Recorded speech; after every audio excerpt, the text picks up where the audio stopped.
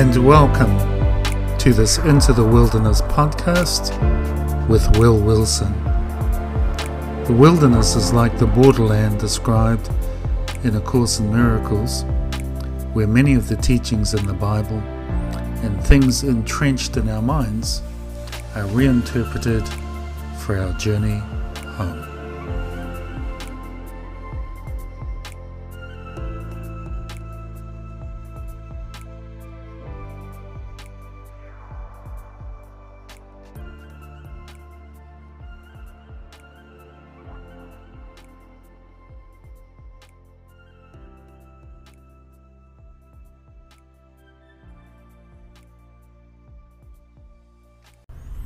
Hello everyone, welcome to this fourth podcast, and in this podcast I wanted to take a look at miracles.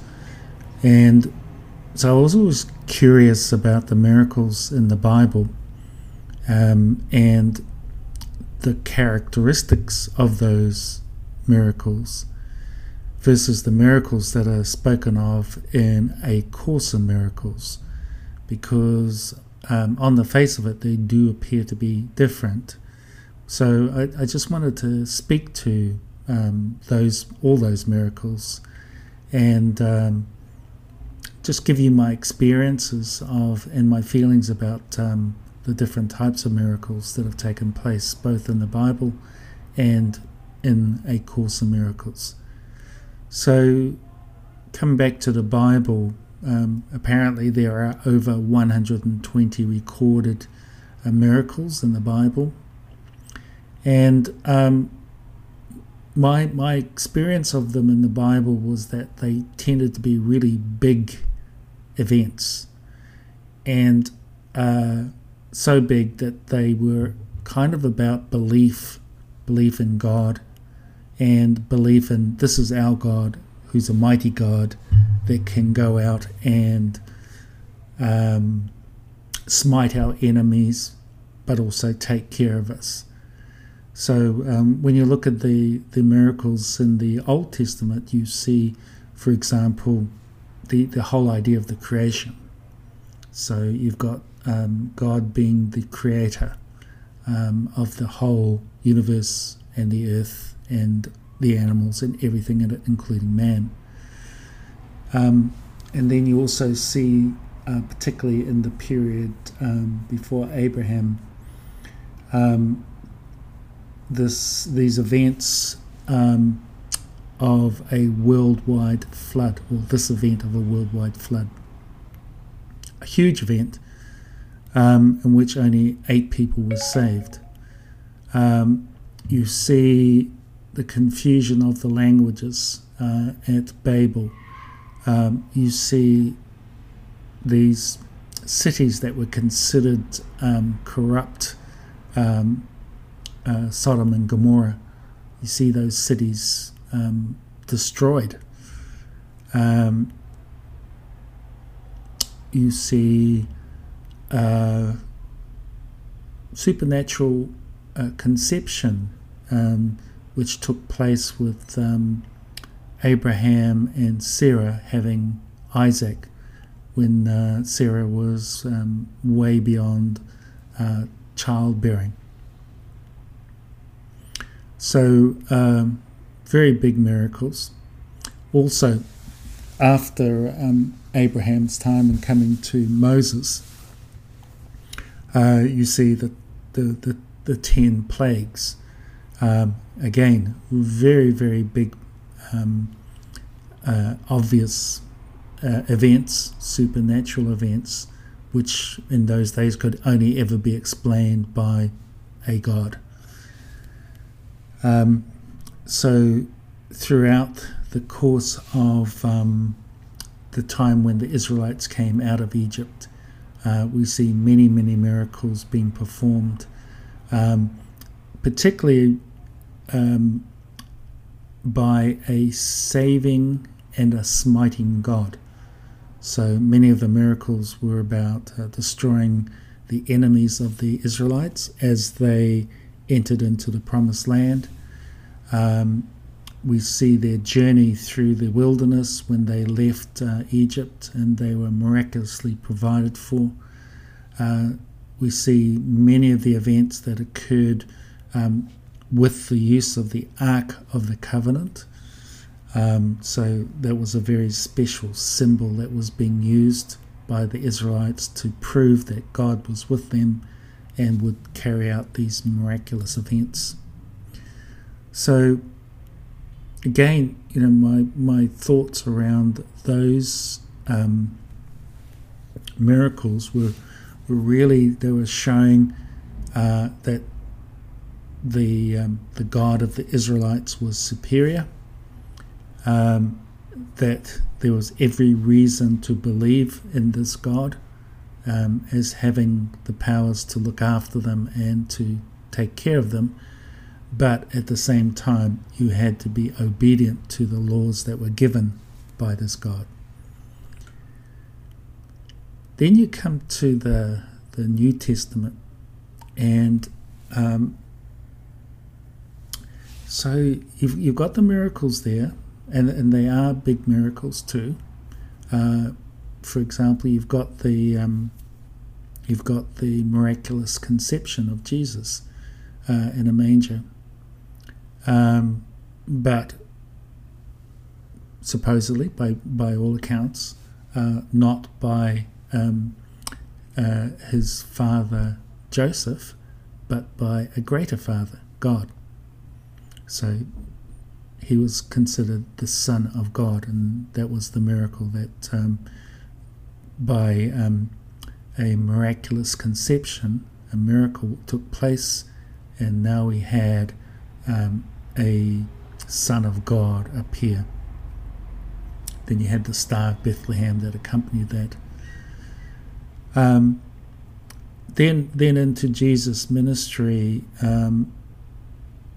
the first miracle that he performs is an interesting one from several perspectives.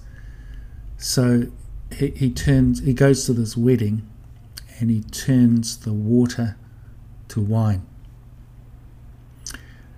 which is the interesting part about that was in Egypt, when Moses was delivering his people, the first miracle that he did was also in relation to waters, the Nile, but he turned the Nile into blood. So you see this sort of comparison between Moses turning the waters of the Nile into blood and Jesus turning the water at the wedding to wine. And he would later say that the wine represented his blood. So you can see that there's this connection between water, wine and blood. But then he went on and he did many other miracles which were related to healing. Mostly to healing, but also to providing. So, we see the miracle of the fishes and the loaves, where the people there were shown through this miracle that he could turn these objects into an abundance, and in a way that was representing what Jesus really stood for, which was an abundance in everything, including healing. And then there's he didn't actually do miracles in this particular occasion, but it was where he was out in the wilderness after he had just been baptized, and supposedly he was confronted by Satan, and he was asked by Satan to perform these miracles, and Jesus refused. So I always saw that as being Jesus' attitude towards miracles was that he wasn't just going to perform them for the sake of performing them at the behest of someone who was going to say, "Well, just prove that you can do these miracles." the miracles then would always be beneficial and for the purpose of healing. So in the case of Satan, or the ego, if you want to use that word, there was obviously no desire for healing in that confrontation. So anyway, those are the miracles that occurred in the Bible.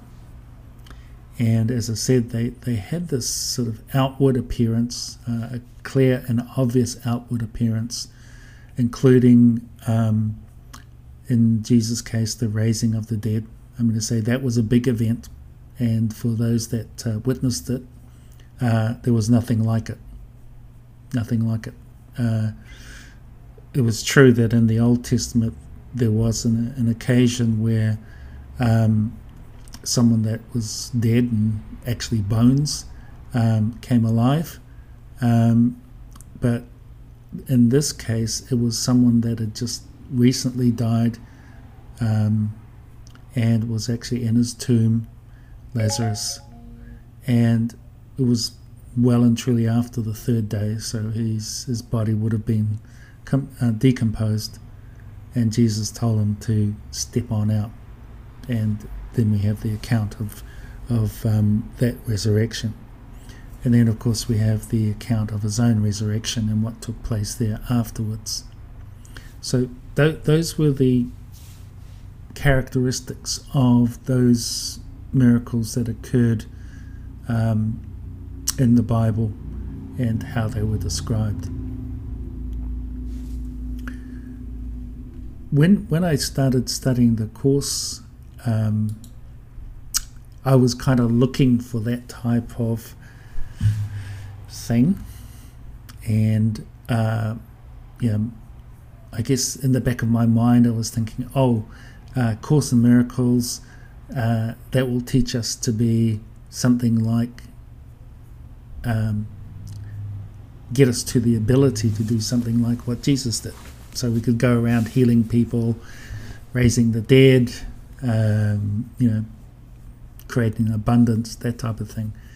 And ostensibly so big events. But as I went through the course, it was clear that that's not what the Course in Miracles was actually about.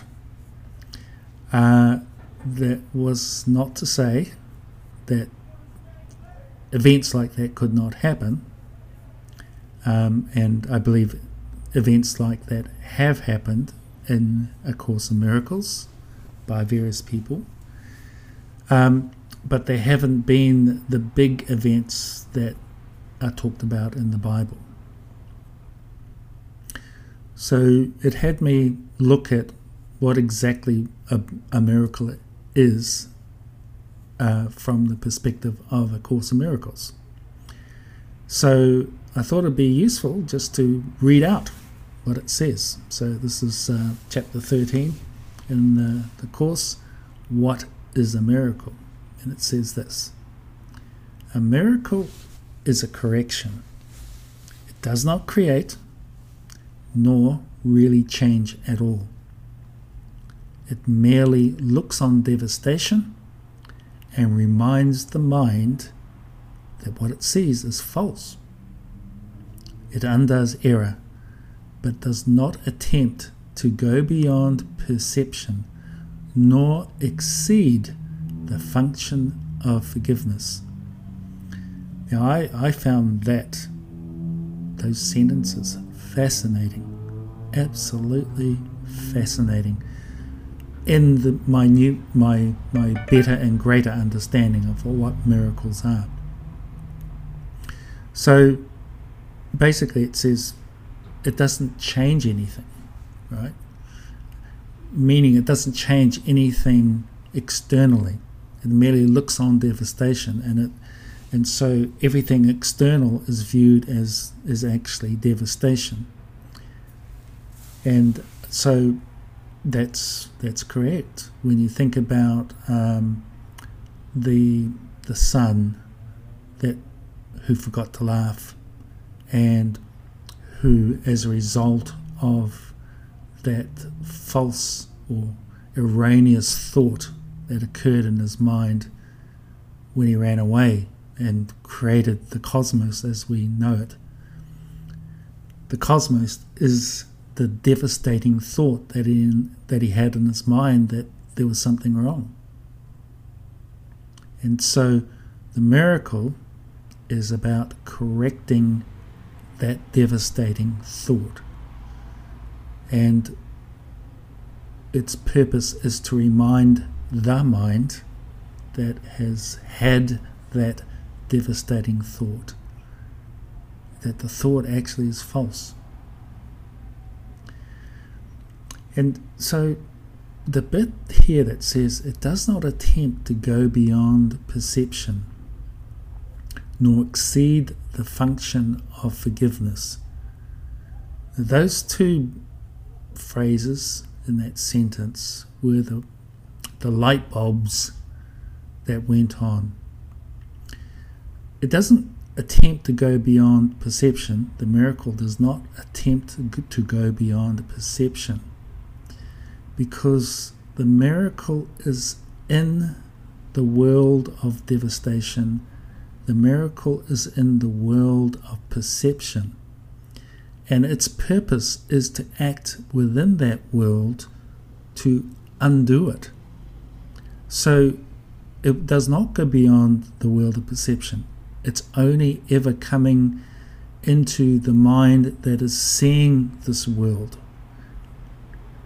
It's coming into the mind that's perceiving this world, and that is where it operates.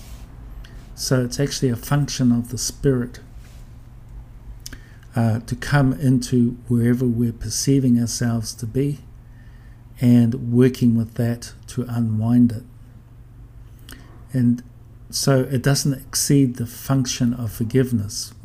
What does that mean? What exactly does that mean? So how I look in that now is that the function of forgiveness is, yes, it's to bring us back to our proper state, right? It's to for us to release our perception of the devastated world. But when I see those words, does not exceed the function of forgiveness, what that means to me is that the function of forgiveness is actually to accept the atonement. Accepting the atonement is accepting that we are at one, that we've never not been at one. But in terms of forgiveness, it's also accepting that everything from the beginning to the end, and the end is done, it's actually been and gone, so the beginning and the end is all over. It's accepting that all of that, the beginning to the end, has been given, as in permitted by God. Now that's an interesting thought. That it was permitted and given because he knew that it would run its course, that if the thought of devastation ever came up, it would be permitted to run its course to bring it back to its end point, which would be back in heaven. So that was all given aforetime. So the idea of this is that God was well aware of all the possibilities that could occur in heaven, including the impossible possibility that the Son could become fearful and take things too seriously and want to run away and create a cosmos in which he tried to hide.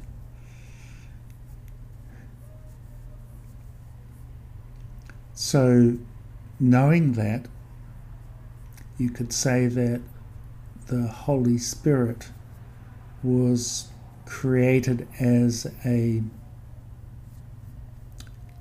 automated response that would occur if and when the Son ever went there. And the Holy Spirit would precede the Son in that thought. And the Holy Spirit's function would be a continuous set of miracles in the mind of the Son that had that devastating thought. A continuous state of occurrence of miracles that would keep bringing the mind back. So continuous correction. That is the operation of the Holy Spirit. And its correction would be to keep saying, this devastation that you see is not as you would have it be, and that it is being permitted while you're having that thought, because God does not crush your thoughts. But the operation of the Spirit would be to show that that thought of devastation and desolation has no meaning and can therefore run its course and be over and done with in the instant that it occurred. That's the point. As instantly as it occurs, in the same instant it is undone through the operation of the miracle and through the operation of these corrective actions by the Spirit.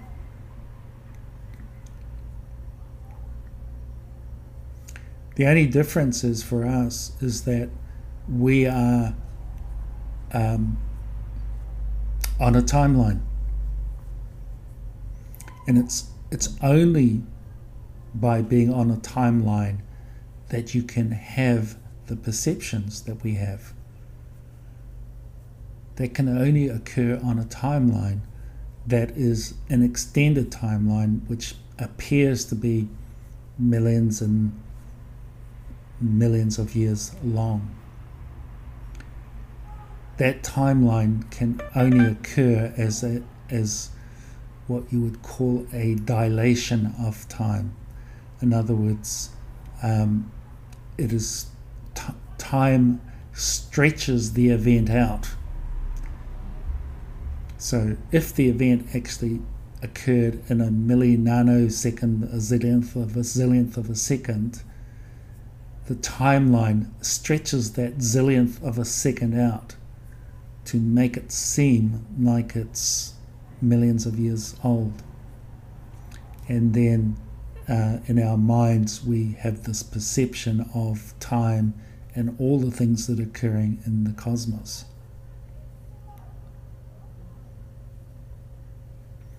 So the miracle is the correcting of our, it is actually showing that time does not exist in the way that we have perceived it to exist, and that time is over. But that is what forgiveness means for me. It means that everything that is occurring in the state of perception is permitted. It was actually forgiven. And that's why we can be okay with everything as it is. And we can accept everything as it is. Because by accepting everything as it is, that is what we are doing. We're forgiving it. So forgiving actually means accepting it has been forgiven. That's what forgiving is to me. Accepting that it has been given aforetime, and on the basis that it would run itself out in an instant. What the ego has done is created this trick that makes it appear that it didn't run itself out in an instance, but that it had millennia of time to run. But that's the ego's trick of time. So that's this next part in what is a miracle. It says, thus it stays within time's limits. So it's operating within the time line, the time frame, and the time limits that the ego has created to establish itself as real. And because the mind has accepted that and perceiving it that way, the spirit uses the miracles within the timeline and keeps adjusting our outlook and correcting it to bring it out of the timeline. And that's why we're often told that to see our way out of this, we have to get off the timeline. So that's an operation of the spirit through the miracles that it brings. Then it also says in this chapter, yet it paves the way for the return of timelessness and love's awakening. For fear must slip away under the gentle remedy it brings. So that highlights how the timeline is sustained. The timeline is the stretch of the timeline, the dilation of the timeline, to use a term, can only occur through fear. It's fear that pushes the timeline out to what it is. So the miracle comes along within that timeline, within that time limit, and it paves the way for the return of timelessness and love's awakening by zeroing out the fear. I call that zeroing out the gravity, zero gravity.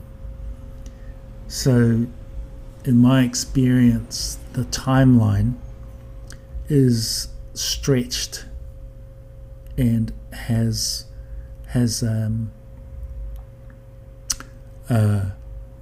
distance, for want of a word, by virtue of fear, which in turn is gravity. It's gravity and fear that cause the timeline. So that's my concept of it. And so what I mean by that is it's gravity that actually caused the problem in the first place. So it's the sun took things way too seriously about what had happened. And so that that attitude, that what came about in the sun's mind wasn't just fearful, it was grievous. And it's through the grievousness that gravity came about and created the timeline. That's how I look at it. So the chapter 13 continues and says, a miracle contains the gift of grace, for it is given and received as one. And thus it illustrates the law of truth the world does not obey, because it fails entirely to understand its ways. Here's the point. A miracle inverts perception which was upside down before, and thus it ends the strange distortions that were manifest. Now is the perception open to the truth. Now is forgiveness seen as justified. So all of that, how it speaks to me, it's a gift that is given and received as one. So when you see everything as given but also complete.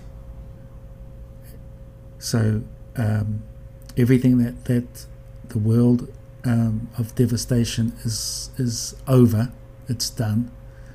So it's a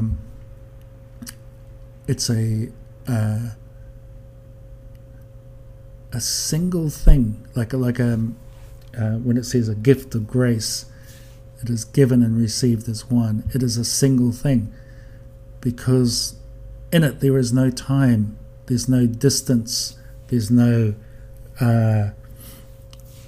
perception between when it was given and when it was received. It was given and received at the same time. No time there. So that's why a miracle is considered as containing the gift of grace, for it is given and received as one. So, when you can perceive of that, when you can think of that as an entirety, it's given, allowed, permitted, everything runs as it does, because in the moment that it runs out, it comes back in, and therefore is received instantly as one. So the law of truth the world does not obey because it fails entirely to understand its ways. Well, that's exactly right. The world can only see things as a linear process, and also from the perspective that it's running. The world cannot perceive as everything as over and done. So it fails entirely to understand the ways of the truth and the ways of the miracle that is pointing that out. And so the next sentence says it completely. A miracle inverts perception which was upside down before, and thus it ends the strange distortions that were manifest. Absolutely. So the perception that there is a stretched timeline, the miracle inverts that and says, no timeline. It's a flat line. There's no timeline occurring at all. That timeline, if it's a stretched thing, is no longer stretched. It's flattened. And a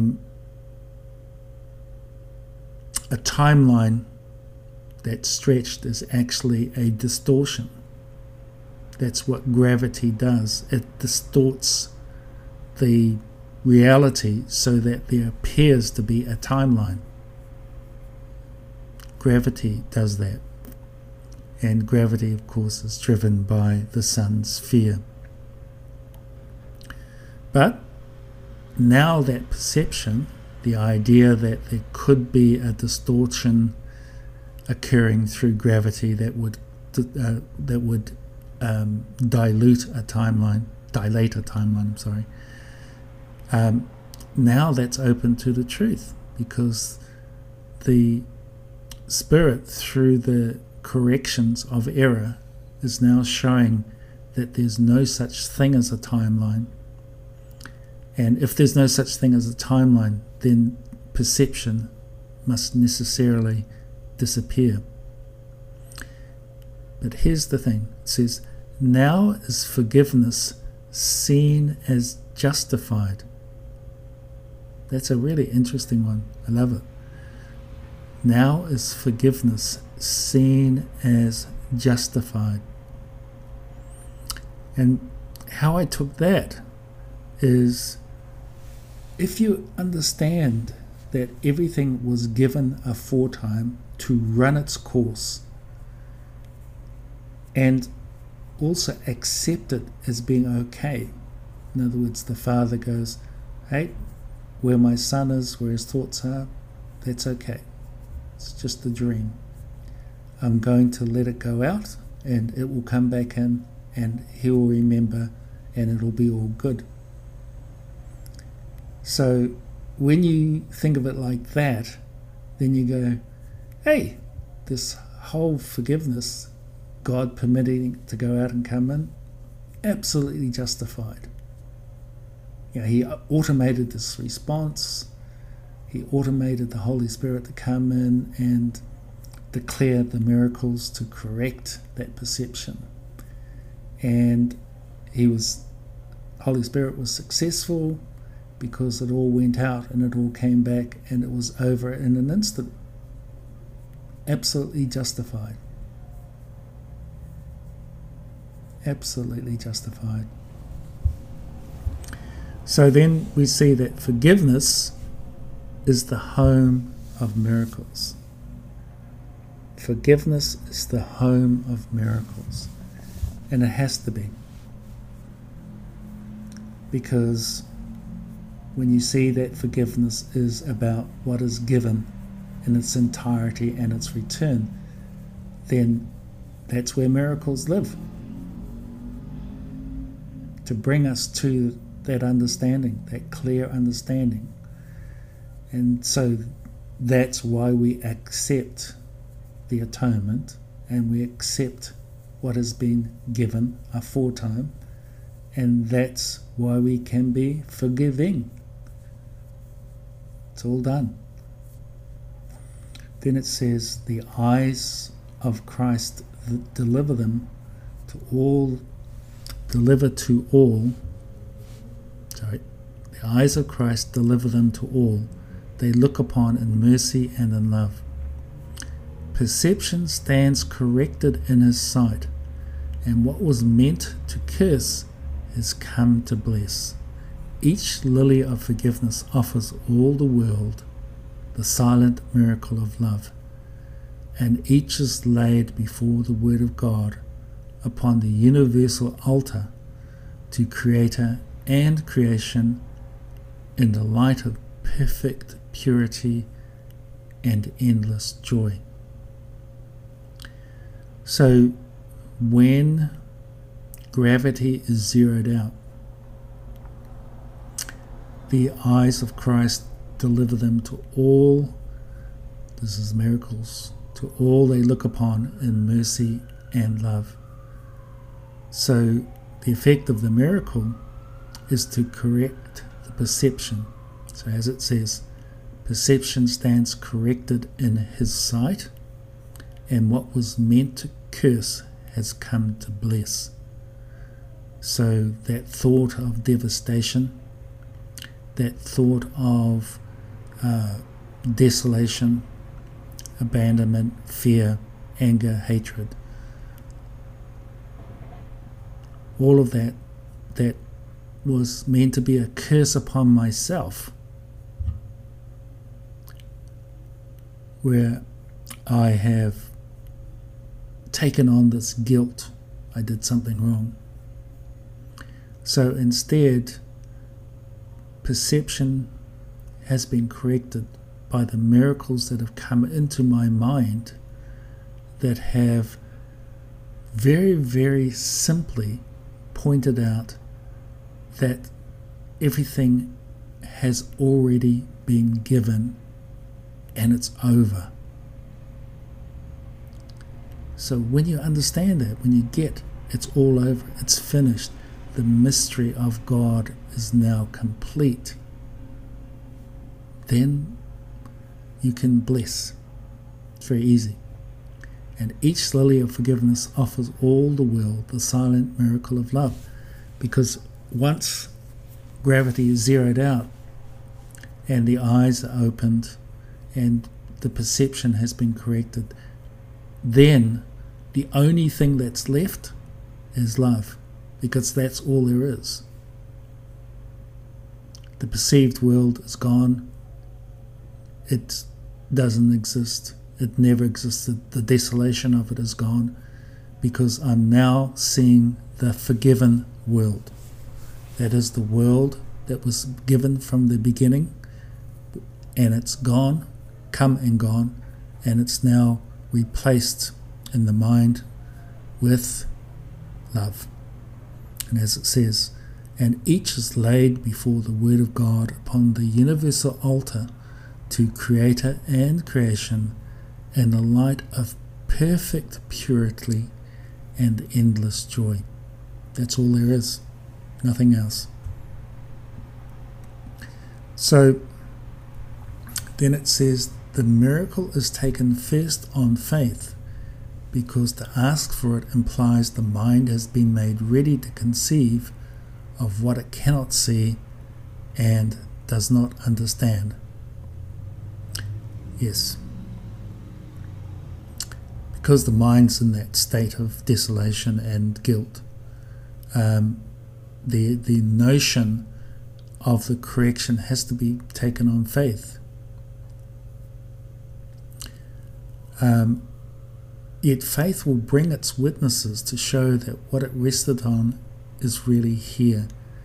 And so this is where there is that similarity, I guess, in thought between the miracles in the Bible and the miracles here, is that it is about convincing the mind. That is what the Holy Spirit does. It is through the corrections, through the miracles, whatever they end up being, and they could be big events, they could be little things occurring in the world of perception, but they're all convincing me and my mind that what I'm seeing is not real, that the desolation and the devastation is not real, and that there is every case, there's every justification for accepting that the world is actually forgiven, that my thoughts, my serious thoughts about the guilt are not justified anymore. And so it says, and thus the miracle will justify your faith in it and show it rested on a world more real than what you saw before, a world redeemed from what you thought was there. So the mind has been changed. So as it said right at the beginning, the miracle does not create nor really change at all. So in that sense, the only change, if there is a change, is to bring your mind back to the truth. So there's no change in the sense that nothing actually changed in the first place. There was no devastation. So that's why it can be said that the miracle doesn't change anything at all, but it has you change your mind about what you're seeing. And the miracle will justify your faith in it and show it rested on a world more real than what you saw before. So that's the convincing job, that the world that we're perceiving is not real, and there's something greater beyond that in our memory that we can turn back to. And it's at that point that the world becomes redeemed. It's brought back from what you thought it was. And finally, miracles fall like drops of healing rain from heaven on a dry and dusty world, where starved and thirsty creatures come to die. Now they have water, now the world is green, and everywhere the signs of life spring up to show what is born can never die, for what has life has immortality. So interesting that we're back to the symbol of water and how water is life-giving, and as a thought, Jesus' blood was considered life-giving.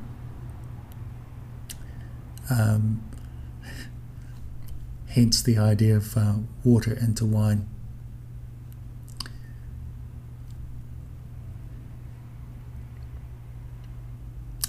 That it's absolutely clear that when we get that realization, when it does dawn in our minds that there is no desolation,